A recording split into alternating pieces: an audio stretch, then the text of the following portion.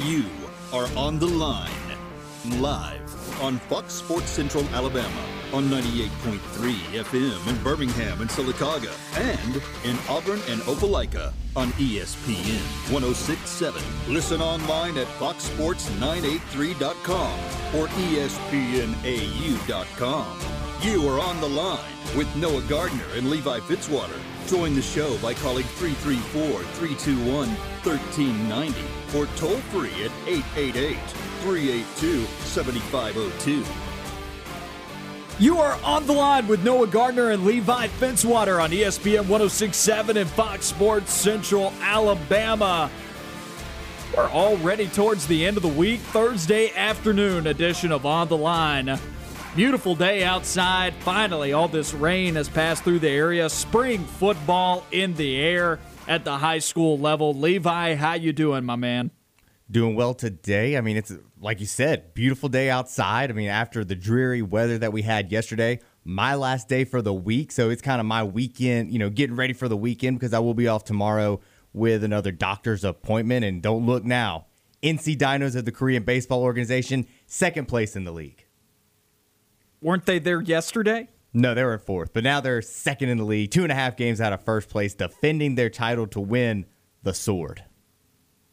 That's what they play for? I don't know what it's called, but it is a giant sword. That is their trophy. I don't know what it is called, but I call it the sword. Maybe we're doing things wrong over here. Why aren't we playing for a sword? If you Excalibur. You look at that picture when they won, and there's one guy in the dead center holding a sword straight into the air while the rest of the team is cheering. That is a powerful picture. Imagine Tom Brady holding a sword into the air. Imagine Tom Brady throwing a sword across the boat to the to fans. You remember that video of him throwing the Lombardi Trophy? That would not go well. I trust Gronk to catch it. Especially, I trust Cameron Brate to catch it. He's always there in the end zone. Things are moving along on the defensive side of the ball for Auburn in the transfer portal. Of course, yesterday, Tony Fair committed to the Tigers, UAB grad transfer, but we also get news that Auburn just offered Southeast Missouri State safety and nickelback by Darius Knighton. And this is a guy who's filled up the stat sheet at the FCS level with Southeast Missouri State. Auburn putting a lot of emphasis on the defensive side of the football in the transfer portal, most notably the defensive backfield. Just forgive me. I haven't watched a lot of Southeast Missouri football, so this is a guy that today I had to go through and kind of comb through his stats, figure out what he was, and I'll just keep it simple like this. If Brian Harsin and this coaching staff, especially with Derek Mason on the defensive side of the ball, those two guys have always done very well with evaluating lower perceived talent. Maybe undervalued talent. They've been able to find the guys who can compete and who can provide some sort of production on that side of the football or on the football field in general.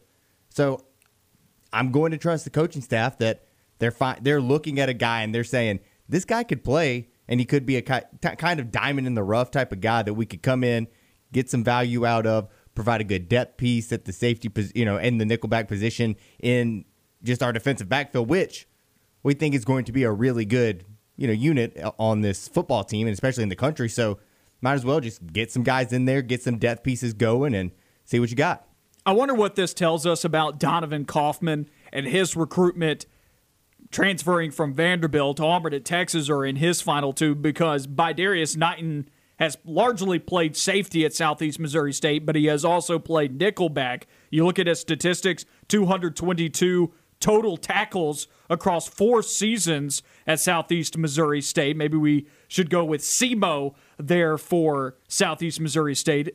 That's a lot to say. That's a mouthful. He had 3 total tackles for loss, so he's not doing a whole lot at the line of scrimmage. 5 interceptions, though, 21 total pass deflections, 1 forced fumble, 1 fumble recovery, once again across 4 years at Southeast Missouri State. He had a season in 2018 where he had 10 total pass deflections. In 2018, 88 total tackles. That was a huge standout breakout year in 2018 for Darius Knighton. You're getting a guy here at the safety position if Auburn were to land Knighton, who did say that Auburn was at the top of his list, mainly because Auburn is probably the most high-profile program recruiting him at the moment. Back in 2019, he was a second-team All-Ohio Valley Conference selection. In 2020, he was preseason All-Ohio Valley Conference. This is a guy that Auburn could be bringing in that could slot in as a backup safety and provide some serious snaps for Auburn at that position where they just lost Chris Thompson Jr. And you look at it, whenever he said that Auburn was at the top of his list, he said it's an elite program, so they're at the top of my list. And that just kind of bases off of who else has offered him. I've seen Oregon State, Kansas State, some teams like that who, teams that but aren't quite at that level that Auburn is traditionally in football. He might play more on those teams, though. That is true. He might play more on those teams, but he might also look at it and say, it's a pretty good defensive backfield going on. It's Auburn. It's Derek Mason. But how does he get to the league? That's if he's a backup, how does he make it to the league? He might view himself as a guy who can come in and start playing a little bit more. He might be a backup that sees the field regularly. You never know that, because on the defensive side of the ball, just because you are a backup doesn't mean that you won't be out there at all times. So, or at a good amount of time throughout the game. I'm not quite sure where he's at. I know that distance and moving around doesn't matter for him, because he does have a quote saying that if he wants to try to get to the league, he's going to have to go somewhere else in the country anyway. So I'm not sure where this stands from his perspective and what he values. Maybe he just wants to play in the SEC. I mean, he's been playing at Southeast Missouri. You look around, you see Missouri, you see some of the big names around you, and you're like, I could play with those guys. Maybe he just wants to play some of the top-tier competition. Maybe I'm just dumbfounded that so many players so far have opted to go to a university where they're not going to start. Now, Tony Fair, Christian Clemente yesterday on our show, auburnsports.com, beat writer for Auburn football and other Auburn athletic programs. But Christian Clemente said that he thought Tony Fair could start on the defensive line at nose tackle for Auburn, that he could split 50-50 with Tyrone Truesdale at nose tackle. That would be a huge development for me. You've got two fifth-year, six-year players in college football, and Tony Fair and Tyrone Truesdale, over 10 years of combined college football experience at the nose tackle position for Auburn. But you look at a guy like Dreshaun Miller, you're one of the guys at cornerback at West Virginia. You come to Auburn, and right now everybody's thinking that he's going to be the fourth cornerback on the depth chart, which doesn't even mean that you're on the field every single down. So I'm kind of dumbfounded at some of these players that are opting to go to Auburn, and they may not even play, at least consistently enough to where it would warrant you getting selected in the NFL draft. That is true. I mean, it's from a player's perspective, it is a little bit weird, and it's a little bit, puzzling, to say the least. The only thing that I can justify here is that Derek Mason is probably a good salesman, and he's getting these guys to come in. He's cleaning up on the recruiting trail. He's getting them to buy into something. I don't know what that something is, and we will see that later on in the fall, I would assume. Well, a consistent theme among all of these recruits is they get on these calls with Derek Mason, and they come back talking about the scheme. I think that's what it is. We might see. I think Derek Mason's wooing them with scheme and selling them their role on this football team, and that it's going to work out for them, and they're going to have a good time playing some football. We might see a more rotational defense next year. I'm not saying that every other play you're rotating guys in and out, but you might see more bodies frequently running in and off the field, just trying to get some guys rest, trying to get some guys healthy. I'm not sure what we're going to go for from that, but I agree with you with what you just said. Derek Mason selling them on something in the scheme where they like their role. I get the vibe that there is confidence in the Auburn football program right now on the defensive side of the ball specifically. When they're going out into the transfer portal, they're going out and getting guys that they want. The only guy that I could think of that they missed on was Tyke Smith, and he goes to Georgia, where it makes a ton of sense that he's going to Georgia because they lost 5 or 6 defensive backs out of that defensive backfield alone, whereas Auburn's pretty much bringing everybody back. So Tyke Smith making a smart decision. Also, you look at the safety position at Auburn. Smith probably would have started over Tennyson, but Auburn maybe didn't push as hard for Tyke Smith as Georgia did. Who knows? It makes sense that he's going to Athens. But Auburn is cleaning up on that side of the football. And I've got this suspicion that this coaching staff on the defensive side of the football is out there recruiting these guys and telling them things like, this is going to be a nasty defense. You want to be a part of it. That's what I'm gathering. That's the way I look at it. They're thinking that, hey, this defense is going to be a good good, maybe great defense in the country, not just the SEC. It might be one of the top defenses in the country. Come on. Even if you're not starting, you want to be a part of it. Because, I mean, like... And it's a defense that's flying under the radar at the moment. Yeah, I mean, it's not one of the guys. I've maybe seen one top 10 projection on the defensive side of the football across some media outlets out there on social media saying that Auburn might have a top 10 defense next year. Or maybe I've seen one. It's not, yeah, it's kind of flying under the radar, and you're looking at it, and you're getting guys in here, and you're just telling them, man, you want to come be a part of this. This is we like what we got over here. We think you could fit in and play a good role. Come on, be a part of it, and just come have some fun playing football at a higher level than where you've been at. I'm still waiting for Auburn to do something called the offensive side of the ball, because there are position groups of need, namely wide receiver and offensive line. They may go after someone in the portal on the offensive line. That could shake things up with the lineup that we saw back for the spring game, back for the 8A game. Just what appears to be, it's almost been a month. That was back on like April 17th, so it's almost been a month since the spring game. They could go offensive line. I think it may be more prudent to go wide receiver in this year's portal. There's still a decent amount out there if you can go and get a veteran presence that is rather sure-handed, knows how to run some routes, doesn't have to be a superstar, but can run routes, understands the game, and can catch footballs. Well, he'll fit in with this receiving corps that has a hard time doing both of those things. I'm still waiting on the offensive side of the ball to go after someone in the portal, because right now it's all defense when you put your ear to the ground. All I can think of is they just don't like the guys in the portal on offense. They just haven't seen a guy that they like and want to get in here. So that's the only thing I could think of. Maybe they're just kind of holding off and waiting for offense. Maybe they're kind of waiting towards when. So you think about when Auburn spring ended, and within the past few weeks, you've seen guys start transferring out more or less on the defense side of the football. Maybe they're waiting for something like that to happen at other programs. Maybe they're just waiting. They're like, maybe there's a disgruntled wide receiver who wants to go play elsewhere, and he'll pop up, and we'll be right there waiting for him. Maybe that's the case. Maybe they're just content with what they have on the offensive side of the ball. It might be they just don't like any of these guys and want to bring them in. I'm not sure why they haven't really went out to at least try to, I don't want to say fix the problem, because it wouldn't fix your problem, but maybe like give you a little bit more depth, give you some options at wide receiver, because there's not any guys that you feel super confident in going into next year. So maybe it's a guy that just comes in, can provide a couple plays, maybe even a guy who could challenge one of those guys who, to be honest, haven't done really anything to show you that they're a starting caliber wide receiver for this football team. Coming up on our show later on, we'll have Scott Bagwell, Auburn High School play-by-play announcer, to talk to us a bit about Auburn High School baseball's upcoming series against Central Phoenix City in the Final Four of the Alabama High School State Baseball Playoffs. We'll also get his thoughts on tonight's spring game. Auburn High School taking on Eufaula in spring game action tonight at Duck Sanford Stadium. Once again, Auburn-Eufaula, 6 p.m. I'll actually be on the call for that tonight. You can watch that via Auburn High School's mass media program on YouTube. So you'll be able to watch the game and you'll hear my call of that once again coming up at 6 p.m. tonight. I believe the broadcast students will be putting on a broadcast for the first 30 minutes. That'll be coming on at 5:30, so you can get some of that pregame action as well. I still stand by that college football programs should be playing spring games against other FBS programs instead of themselves. I'm here for it. I mean, I think it brings more excitement to the program. It's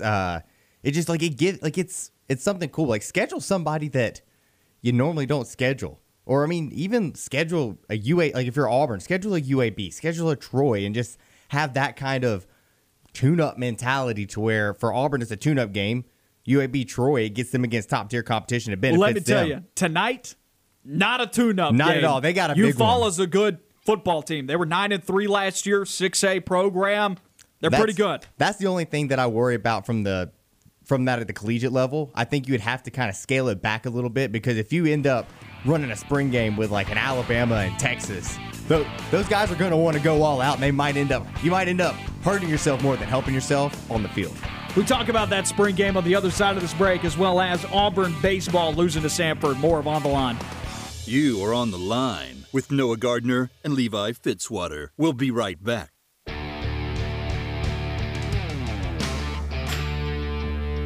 Back on the Line, Noah Gardner here with you on ESPN 106.7 and Fox Sports Central Alabama. Now joined by Auburn High School play-by-play announcer Scott Bagwell as the Auburn High Tigers into the Final Four of the state baseball playoffs. Scott, appreciate you taking your time today to join us on the line. How you doing today, my man?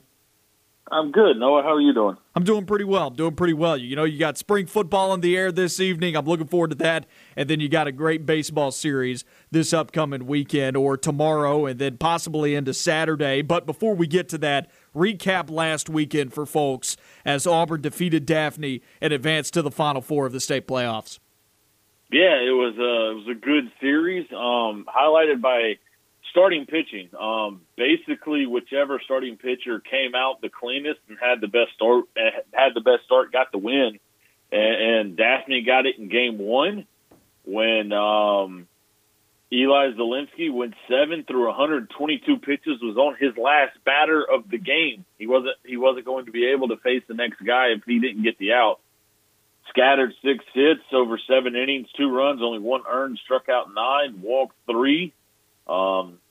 And Matthew Rhodes took the hard luck loss. He gave up 2 unearned runs over 4 innings, and that was that. There was a bang-bang play at the plate where Steele Hall, a 7th grader for Daphne, made the play from second base to get the tying run at home. And then after that, in game 2 and 3, the Auburn pitching and Auburn bats came alive.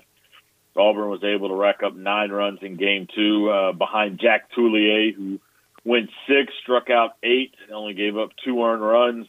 And then in game 3, also in game 2 there, Henry Allen kind of broke the game open with a 2-run homer in the second. So the freshman gave Auburn some breathing room and some distance from Daphne, and Auburn kind of cruised from there. And then in game 3, Auburn started the game with back-to-back home runs, and that was all that Brady Fuller would need. As he went 6, gave up 1 hit, struck out 7 over those 6 innings, and Auburn swept the last 2 games of the series to advance to play Central here in the Final Four. Tomorrow, Auburn taking on Central, as you just mentioned, in a doubleheader that could see one of these teams through to the state championship game. If they don't take care of business tomorrow, game 3 would be on Saturday if necessary. Area foes colliding in the Final Four. We knew this was a pretty good possibility. Yeah, it felt like, once you start around area play is when everybody starts kind of putting things together. So in early April, it really started to look like that the best 2 teams in the southern part of the state were going to be Auburn and Central. Now, I say that because if Smith Station would have made it, Smith Station probably would have been in the conversation as well. You know, Auburn took the series from Central, Smith took the series from Auburn, and then Central swept the series from Smith Station. And one bad week for the Panthers really took away their chance at a state championship. It's just the way that the area works with just 3 really good teams in it.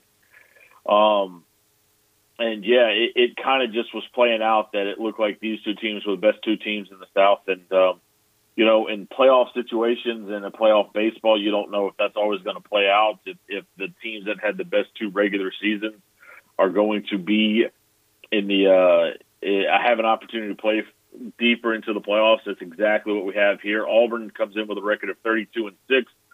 Central comes in with a record of 34-6.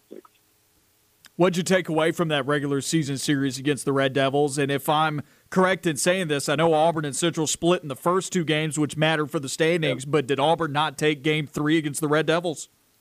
Auburn took game 3, but what you take away from the first 3-game set was that Auburn got to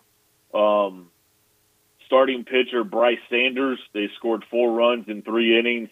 They forced the issue against Central. And the biggest part there was Auburn drew 7 walks in game 1. The hits were tied, but the free base runners were the difference in that game as Auburn came away with a 7-3 victory. And then in game 2, the X factor and the big storyline going into this series is Will Cannon.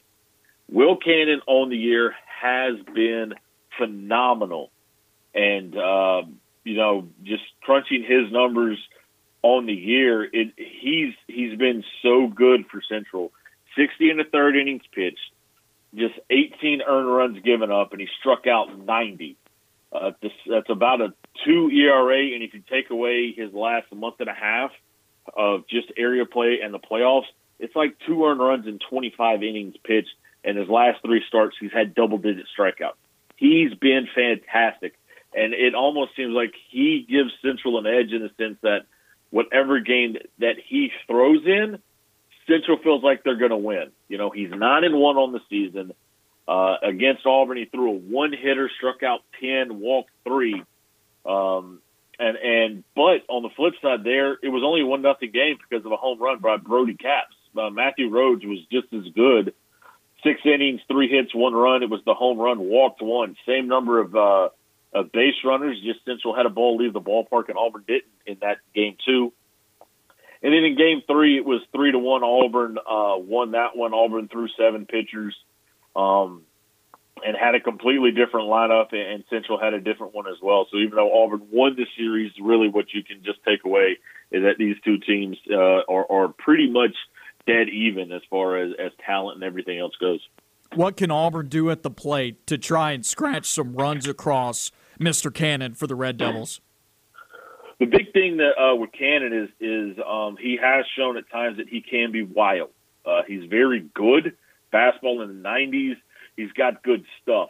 But at times he can be a little bit wild. He has a game with 7 walks, a couple of games with 5 walks. And Auburn had some opportunities in that game to push a run across. Situation hitting and situational base running are going to be very big for Auburn. At times this season, that's gotten away from Auburn when Auburn hasn't gotten the runner over and hasn't gotten the runner in. Against Central, especially when Cannon's on the mound, Auburn's going to have to focus on that. We saw Auburn attempt more of it last week against Daphne, trying to get runners over and get runners in. So it's something that I know they'll be working on this week. So if that opportunity arises, that Auburn or whoever's at bat, we saw the 3-hole hitter, we've seen 2-hole all the way down the lineup attempt to get bunts down, but Auburn's got to make sure they get them down. And another big X factor coming to this series is Tyler Haynes, the Mississippi State signee for Central, who's been hurt for the past year, is finally back on the mound.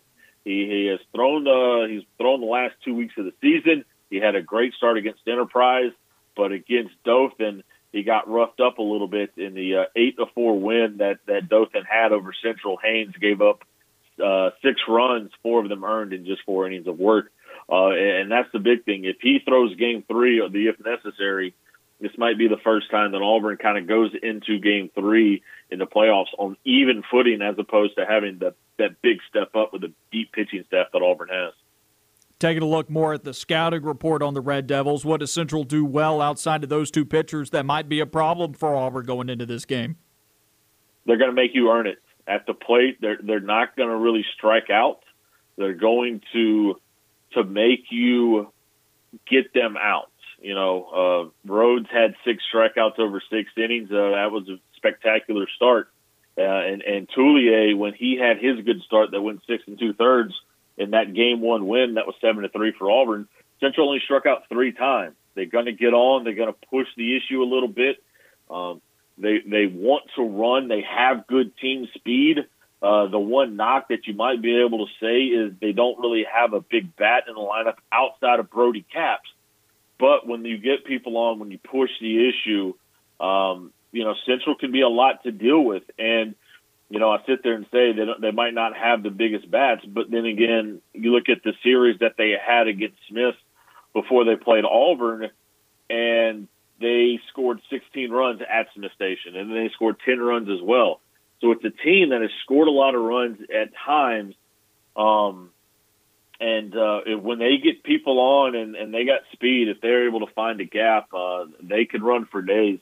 And the other thing is playing at Central, that ballpark can be small at times. The ball jumps in the right conditions. Now, it's still a little bit cooler, so the wind might be a little bit more heavy, so the ball might jump in game 1.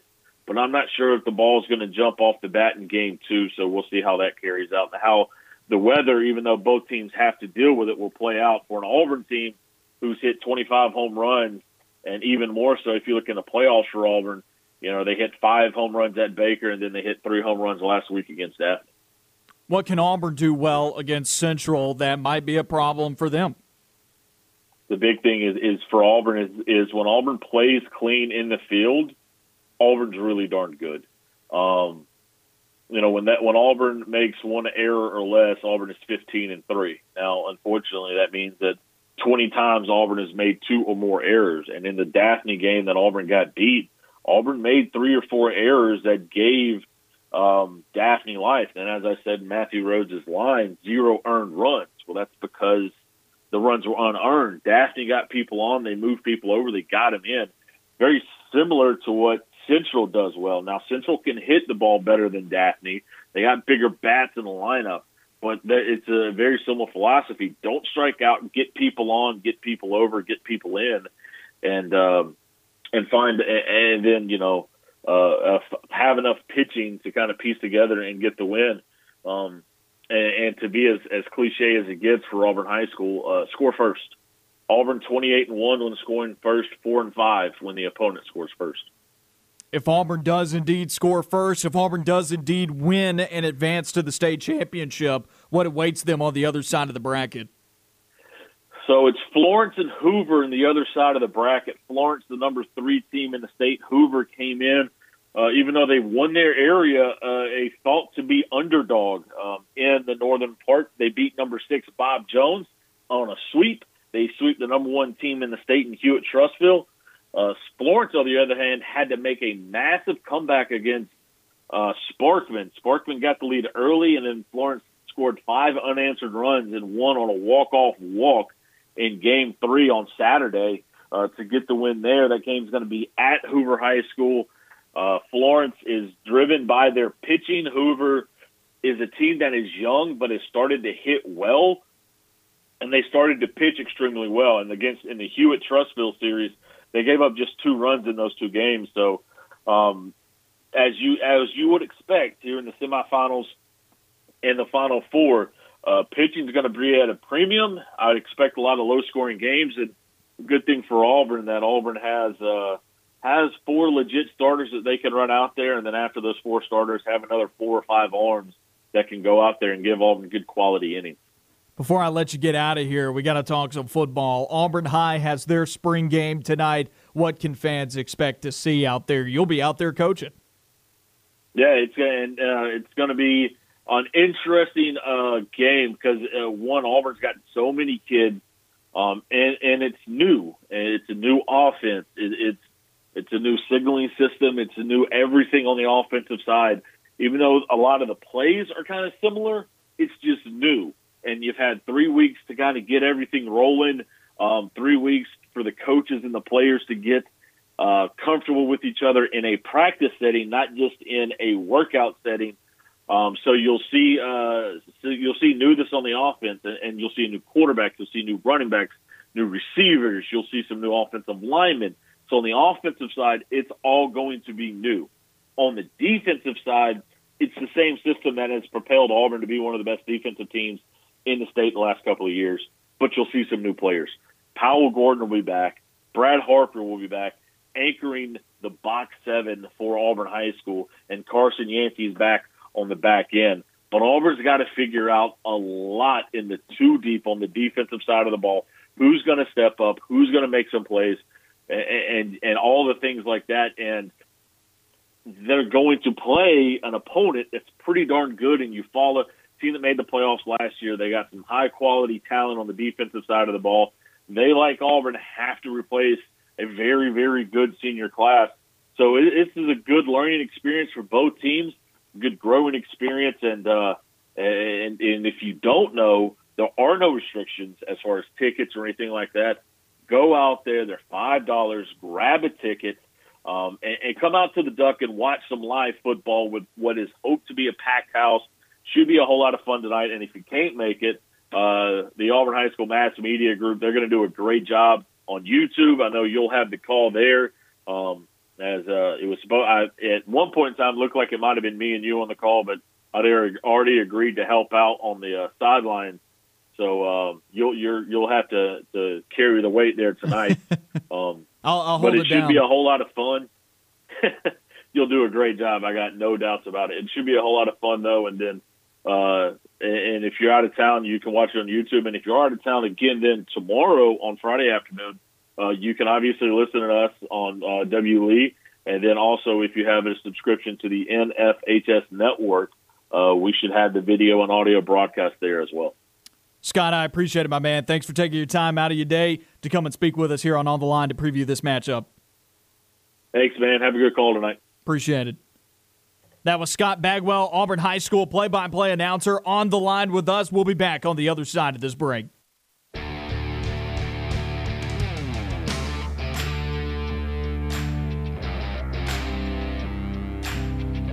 Back on the Line, Noah Gardner, Levi, Fitzwater with you on ESPN 106.7 at Fox Sports Central, Alabama. Solid show today. We still got 30 minutes left in it. If you missed any of the show so far, go and find the podcast wherever you get your podcast. Continuing our series now on make or break factors for SEC teams in 2021. We're taking a look at the Tennessee Volunteers today. Levi, what is a make or break factor that you have? I got three. Let's alternate here. What's a make or break factor that you got for the Tennessee Volunteers in 2021? This one's going to sound a little bit weird in trying to say this correctly. It's a kind of a two-parter. Win your non-conference and win the two SEC teams that I see on your schedule that you should beat. That's what I had for number one. Okay, perfect. So you win your non-conference and then you beat Vanderbilt, South Carolina. Add that up. How many wins is that? 6. And you know what that is? It's a bowl game. And I think that's a win with what that's bowl eligible. We don't know if they might not be available to go to a bowl, but you win 6 games, you could hang your hat on the fact that we should be going to a bowl game, even if there are some sanctions that we don't know about if that does happen. But I think where you looked at what this program was or what we were perceiving it to happen, just not even 2-3 months ago, if you won 6 games this year and were able to go to a bowl, even if some sanctions come down, I think that's a win for the Tennessee program in general. And I think that could make or break, maybe not this season in general, but it will it will if you don't win all those games, because that'll definitely mess you up. And it's kind of an uphill. The expectation should be bowl game if you're Tennessee. If you're looking at this, and I think that's what will break this schedule, because if you win those games that you should win, that's 6 games. If you can steal an Ole Miss, a Kentucky. Is that even stealing, though? Aren't those teams pretty evenly matched? That's true. I like Ole Miss a little bit better, but, I could see them because it is in Knoxville, and I think that will really, really dictate it. Kentucky, we don't know what their quarterback position is. Say you win those 2 games, now you're looking at an 8-4 team if you win those games you should, and then beat those 2 teams that could coin flip. You're looking at 8-4, and if you're telling me that this Tennessee program with the fans, if you're a logical fan, and you look at this from the perspective of what we were facing months ago, and this team goes 8-4, you have to be happy, especially with a first-year head coach in Josh Heupel. You have to be happy at 8-4. You should be happy at 6-6, but 8-4, you'd be over the moon. Especially considering Tennessee hasn't gone to a whole lot of bowl games of recent memory. Yeah. But looking at the schedule, you're right. Tennessee puts themselves in a position to have a successful 2021. It's a good draw. If they go 4-0 in their non-conference schedule that features Bowling Green, Pittsburgh, Tennessee Tech, and South Alabama. If they were to do that, they only have to find 2 more conference wins to make a bowl game out of Missouri, South Carolina, Ole Miss, Kentucky, and Vanderbilt. That should be doable. So for me, win all of your non-conference games. You're better than all 4 of those teams that you're playing. Pittsburgh, probably a coin flip in week 2, especially if you're still trying to install new things with a new head coach and you're still trying to figure out the quarterback position. They lost a lot of talent to the transfer portal. If Tennessee was returning all that talent and they hadn't all transferred away, well, then I would for sure say that Tennessee was the better team over Pittsburgh, but that is not the case. That one may be a coin flip game, but if you go 4-0 in your non-conference schedule, which is definitely doable and honestly should happen, Tennessee should expect to do that. If you do that, you should be bowling at the end of the year. I'll add to this and say a make or break factor for me for Tennessee. Adding an addendum to it, win at home. Last year, Tennessee was 1-4 in home games. Only one of your home games this year, to me, can be deemed as a game that is unwinnable. Tennessee's only unwinnable home game this year is against Georgia on November 13th, late in the season. And that game is not going to make or break you, because if you're hanging your hopes on going to a bowl game and having to win out across your last three, well, then you did not handle your business early on in the year. So make sure that Georgia game doesn't matter for anything other than maybe a bid to an SEC championship if for some strange reason Tennessee was in that position late in the year. But if you win the other 7 home games that you've got, Bowling Green, Pittsburgh, Tennessee Tech, South Carolina, Ole Miss, South Alabama, and Vanderbilt, which the only one of those teams that I think you would say that is looking better than Tennessee going into this season. I think the only one that you would say looks better is Ole Miss. If you win all 7 of those games, you're finishing at least 7-5, and that's saying that you would lose to Kentucky, Alabama, Missouri, and Florida and Georgia. And I think it's possible that they could still win between Kentucky and Missouri. Then, like you said early on, you're looking at 8-4 with a chance to win 9 games with a bowl game. I think Tennessee's somewhere in that range this upcoming year. I think they're going to win more than 6 games. I really do believe that. I the believe schedule that as well. sets up nicely. Yeah, they have a very, very favorable draw. And it's crazy to think when you have Alabama, Georgia, and Florida on your schedule, you're sitting here talking about a favorable draw, but it's outside of that because they play those 3 teams every year, though. Yeah, exactly. That's the thing, because you don't even nod, like you don't even blink at those teams because you're like, look, they're on the schedule anyway. But outside of that, the schedule sets up really nicely. Everything's winnable outside of those 3 games. And look, I'm high on Florida. I think Emory Jones is going to play well this year, but we also don't know what we are getting out of Florida. Tennessee and Florida, throughout the years, I've watched Florida be a better team, and Tennessee still go into the swamp and hang with them, and vice versa. They play each other every year. Crazier things happen. Imagine if you start off 3-0 in your non-conference, and then you go into Gainesville with confidence, and you end up just pulling off an upset. Then you're looking at a really good Tennessee year, because then you got confidence moving forward, and Josh Heupel is bought in. People are going to buy into Josh Heupel and what he's bringing to the table. I still think this team's looking at losing to Florida, Alabama, Georgia, and then falling somewhere in that 8-4 range, unless they steal both from Kentucky and Missouri. But 8-4, 9-win season if they win a bowl game, that's looking like what this Tennessee team should shape up to be. That's an incredible year for a volunteer program that has had this shaky of an offseason, has seen that much talent leave the program, and they are still somehow in the ballpark to be able to achieve that. At the minimum, they should be looking to go to a bowl game. If they don't make it to a bowl game, then they colossally underperformed, and there should be major question marks around the Josh Heupel area. But you also talk about setting yourself up for success over the Josh Heupel tenure. It's important to make a bowl game and to at least show a positive image year one with all of this nasty negativity that occurred throughout the football season, and then also that trended into the offseason with all of the off-the-field allegations that are against the Tennessee program. You have to put out a positive image this year right now. Yeah, 100%. So what's something that they have to do to achieve this? What is something on the football field? I'm going quarterback play. 100%. Quarterback was easily one of the ones, and it doesn't matter which one you got. If it's Hendon Hooker, if it's Maurer, if it's Joe Milton, it doesn't matter which one it is. I'm saying you just got to trust the coaching staff with Josh Heupel, who has gotten a lot out of his quarterbacks. I still think it's going to be Hendon Hooker at the end. He fits a lot what Josh Heupel does. But whoever it is, you got to have some solid quarterback play, because you look at Tennessee and what they've been doing here lately. They have not had a quarterback that has came in and really taken ownership of the position. Because Maurer came in and has played good at times. And he had a couple good games. Garantano's looked good at times. But then you saw the bad Garantano. You saw Maurer have concussion problems and get knocked out of games. There was just never consistent high play.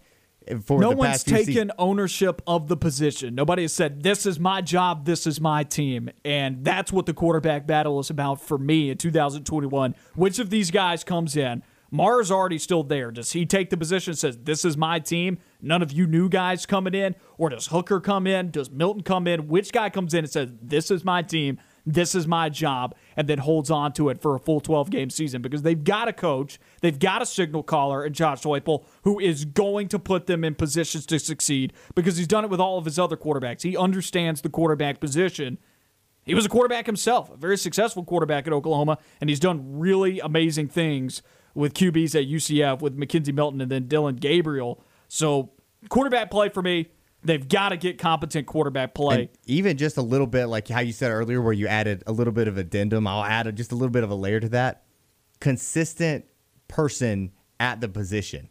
I say it all the time. If you have two quarterbacks, if you have three quarterbacks, you have no quarterbacks. If it becomes a situation at Tennessee this year where it's who's going to start this week, or one guy is constantly looking over his shoulder at, say, Joe Milton behind him, or Hendon Hooker behind him, or Amara behind him, depending on which one of those guys starts, you're not going to have success, because there's not going to be confidence in that quarterback. If it becomes that kind of circus of a rotational guy, you're like that's a problem. You have to have one guy, commit to him, and you have to have consistency out of that position. Hendon Hooker and Joe Milton both come in with multiple years of collegiate eligibility remaining. Also, they each have, I believe, 2 or 3 more years. I think Joe Milton's got 3 more years, and then Hendon Hooker may just have 2. He may have 3. I know he's got at least 2 years. But if they start out solid in their first season at Tennessee, that's something you can build off of. That's something that you can build on in the Heupel tenure. Despite what you lose around a good quarterback, the good quarterbacks find a way to keep you afloat while you lose all that talent. They find a way to help elevate the guys around you. So if these quarterbacks end up being good, well, then that's something they can build on around those players to try and jumpstart the beginning of the Josh Heupel coaching tenure in Knoxville. So I think quarterback play is something that you got to look to, that this, with the remaining years of eligibility on those two guys, try and get the most that you can out of them. You want to. Yeah, you want to lay the foundation for the Josh Heupel era. Started off strong. It's the same that we've been saying about Auburn. You want to put something out there that people want to buy into and come to. On the other side of this break, we talk about which teams received unfavorable schedules from the NFL. All that and more coming up on the Line, wrapping up the show. On the Line on Fox Sports Central Alabama on 98.3 FM and ESPN 106.7.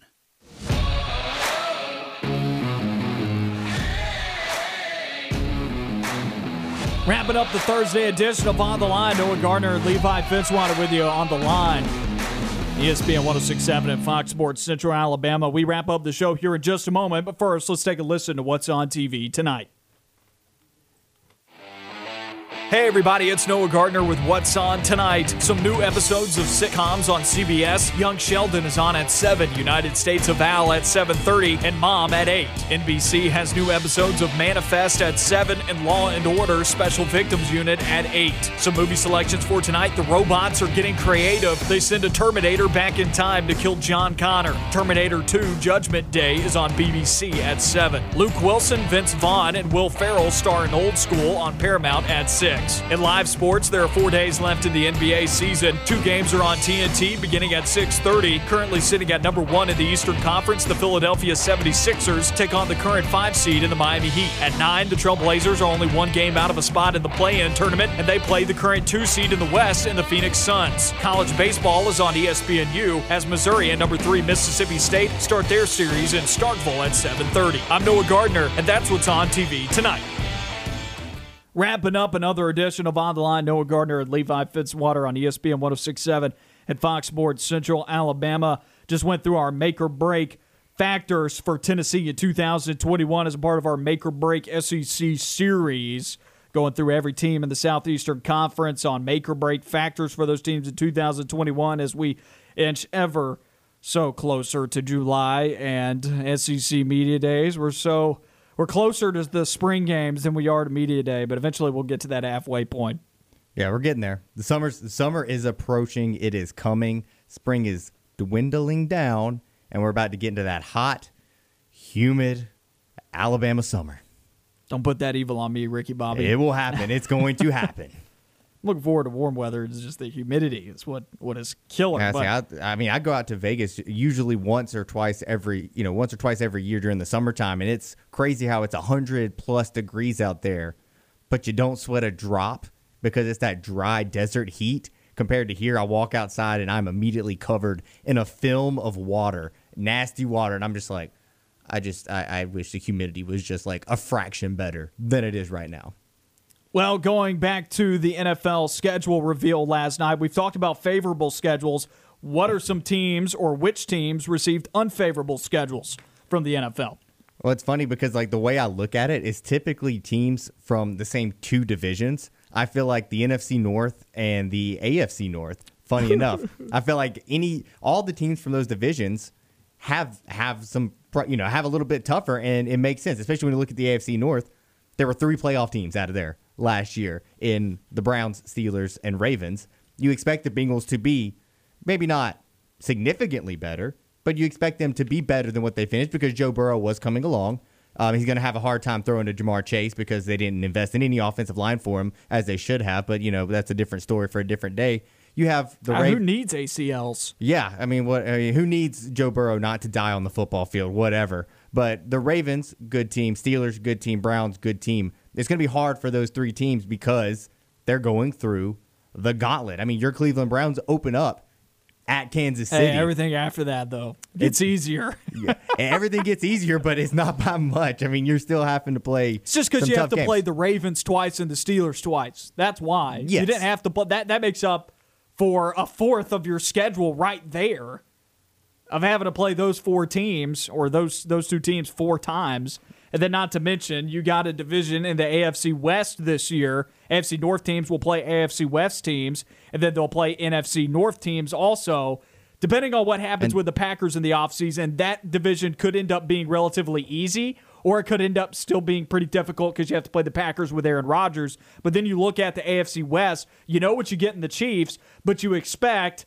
This is a division that could feature Aaron Rodgers next year with the Denver Broncos, and then you're also talking about Justin Herbert getting better with the Chargers. I don't care what the Chargers' record is at the end of the year. I never like playing them because they end up being one of the best 6-10 teams you see every year. Yeah, well, that's because they always have a talented roster. It's just they can never get it done. I saw a stat a few years ago where it was if you flipped every one-possession game, say you won a 1-possession game, you flip that to a loss. I think the Chargers would have been 14-2 one year, and the Seahawks would have been like 3-13. And it was just crazy because that just means that team was in every single game. You never feel like playing it, but that's why the NFC North teams and the AFC North teams I think have some of the harder schedules.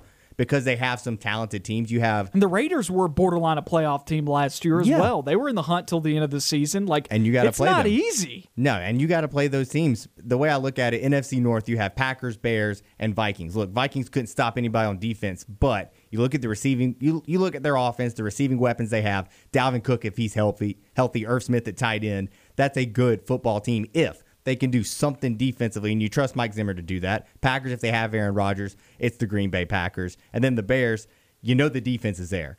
Does Justin Fields come in and make a difference? Does Andy Dalton come in and make this team better? It doesn't matter. I think either of those guys are an improvement of what they had last year. So those 3 teams should be really good. You've got 3 teams in the AFC North who are really good.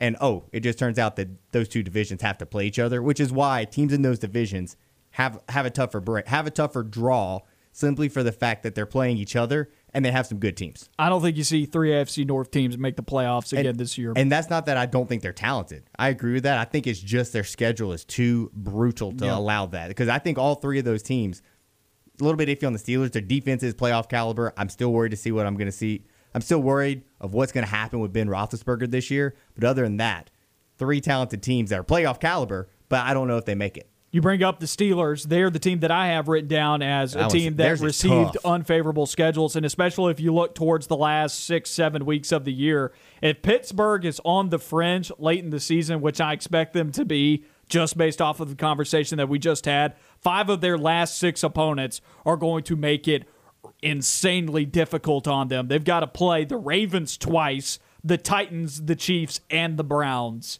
There's at least 3 losses there. And they also have to play, the team that finished the same as they did in the division in the Buffalo Bills and the Seattle Seahawks. Like, those are 2 good teams. That's prior to that stretch as well. Yeah, exactly. You have to play that. And, before your bye, you're having to play the Bills, the Packers, and the Seahawks Oh, by the way, you also have the Broncos on the schedule. So even if the Packers get rid of Aaron Rodgers and he goes to the Denver Broncos, you still might have to face him in some capacity. I am really hoping for Aaron Rodgers to not end up in a Denver Broncos uniform.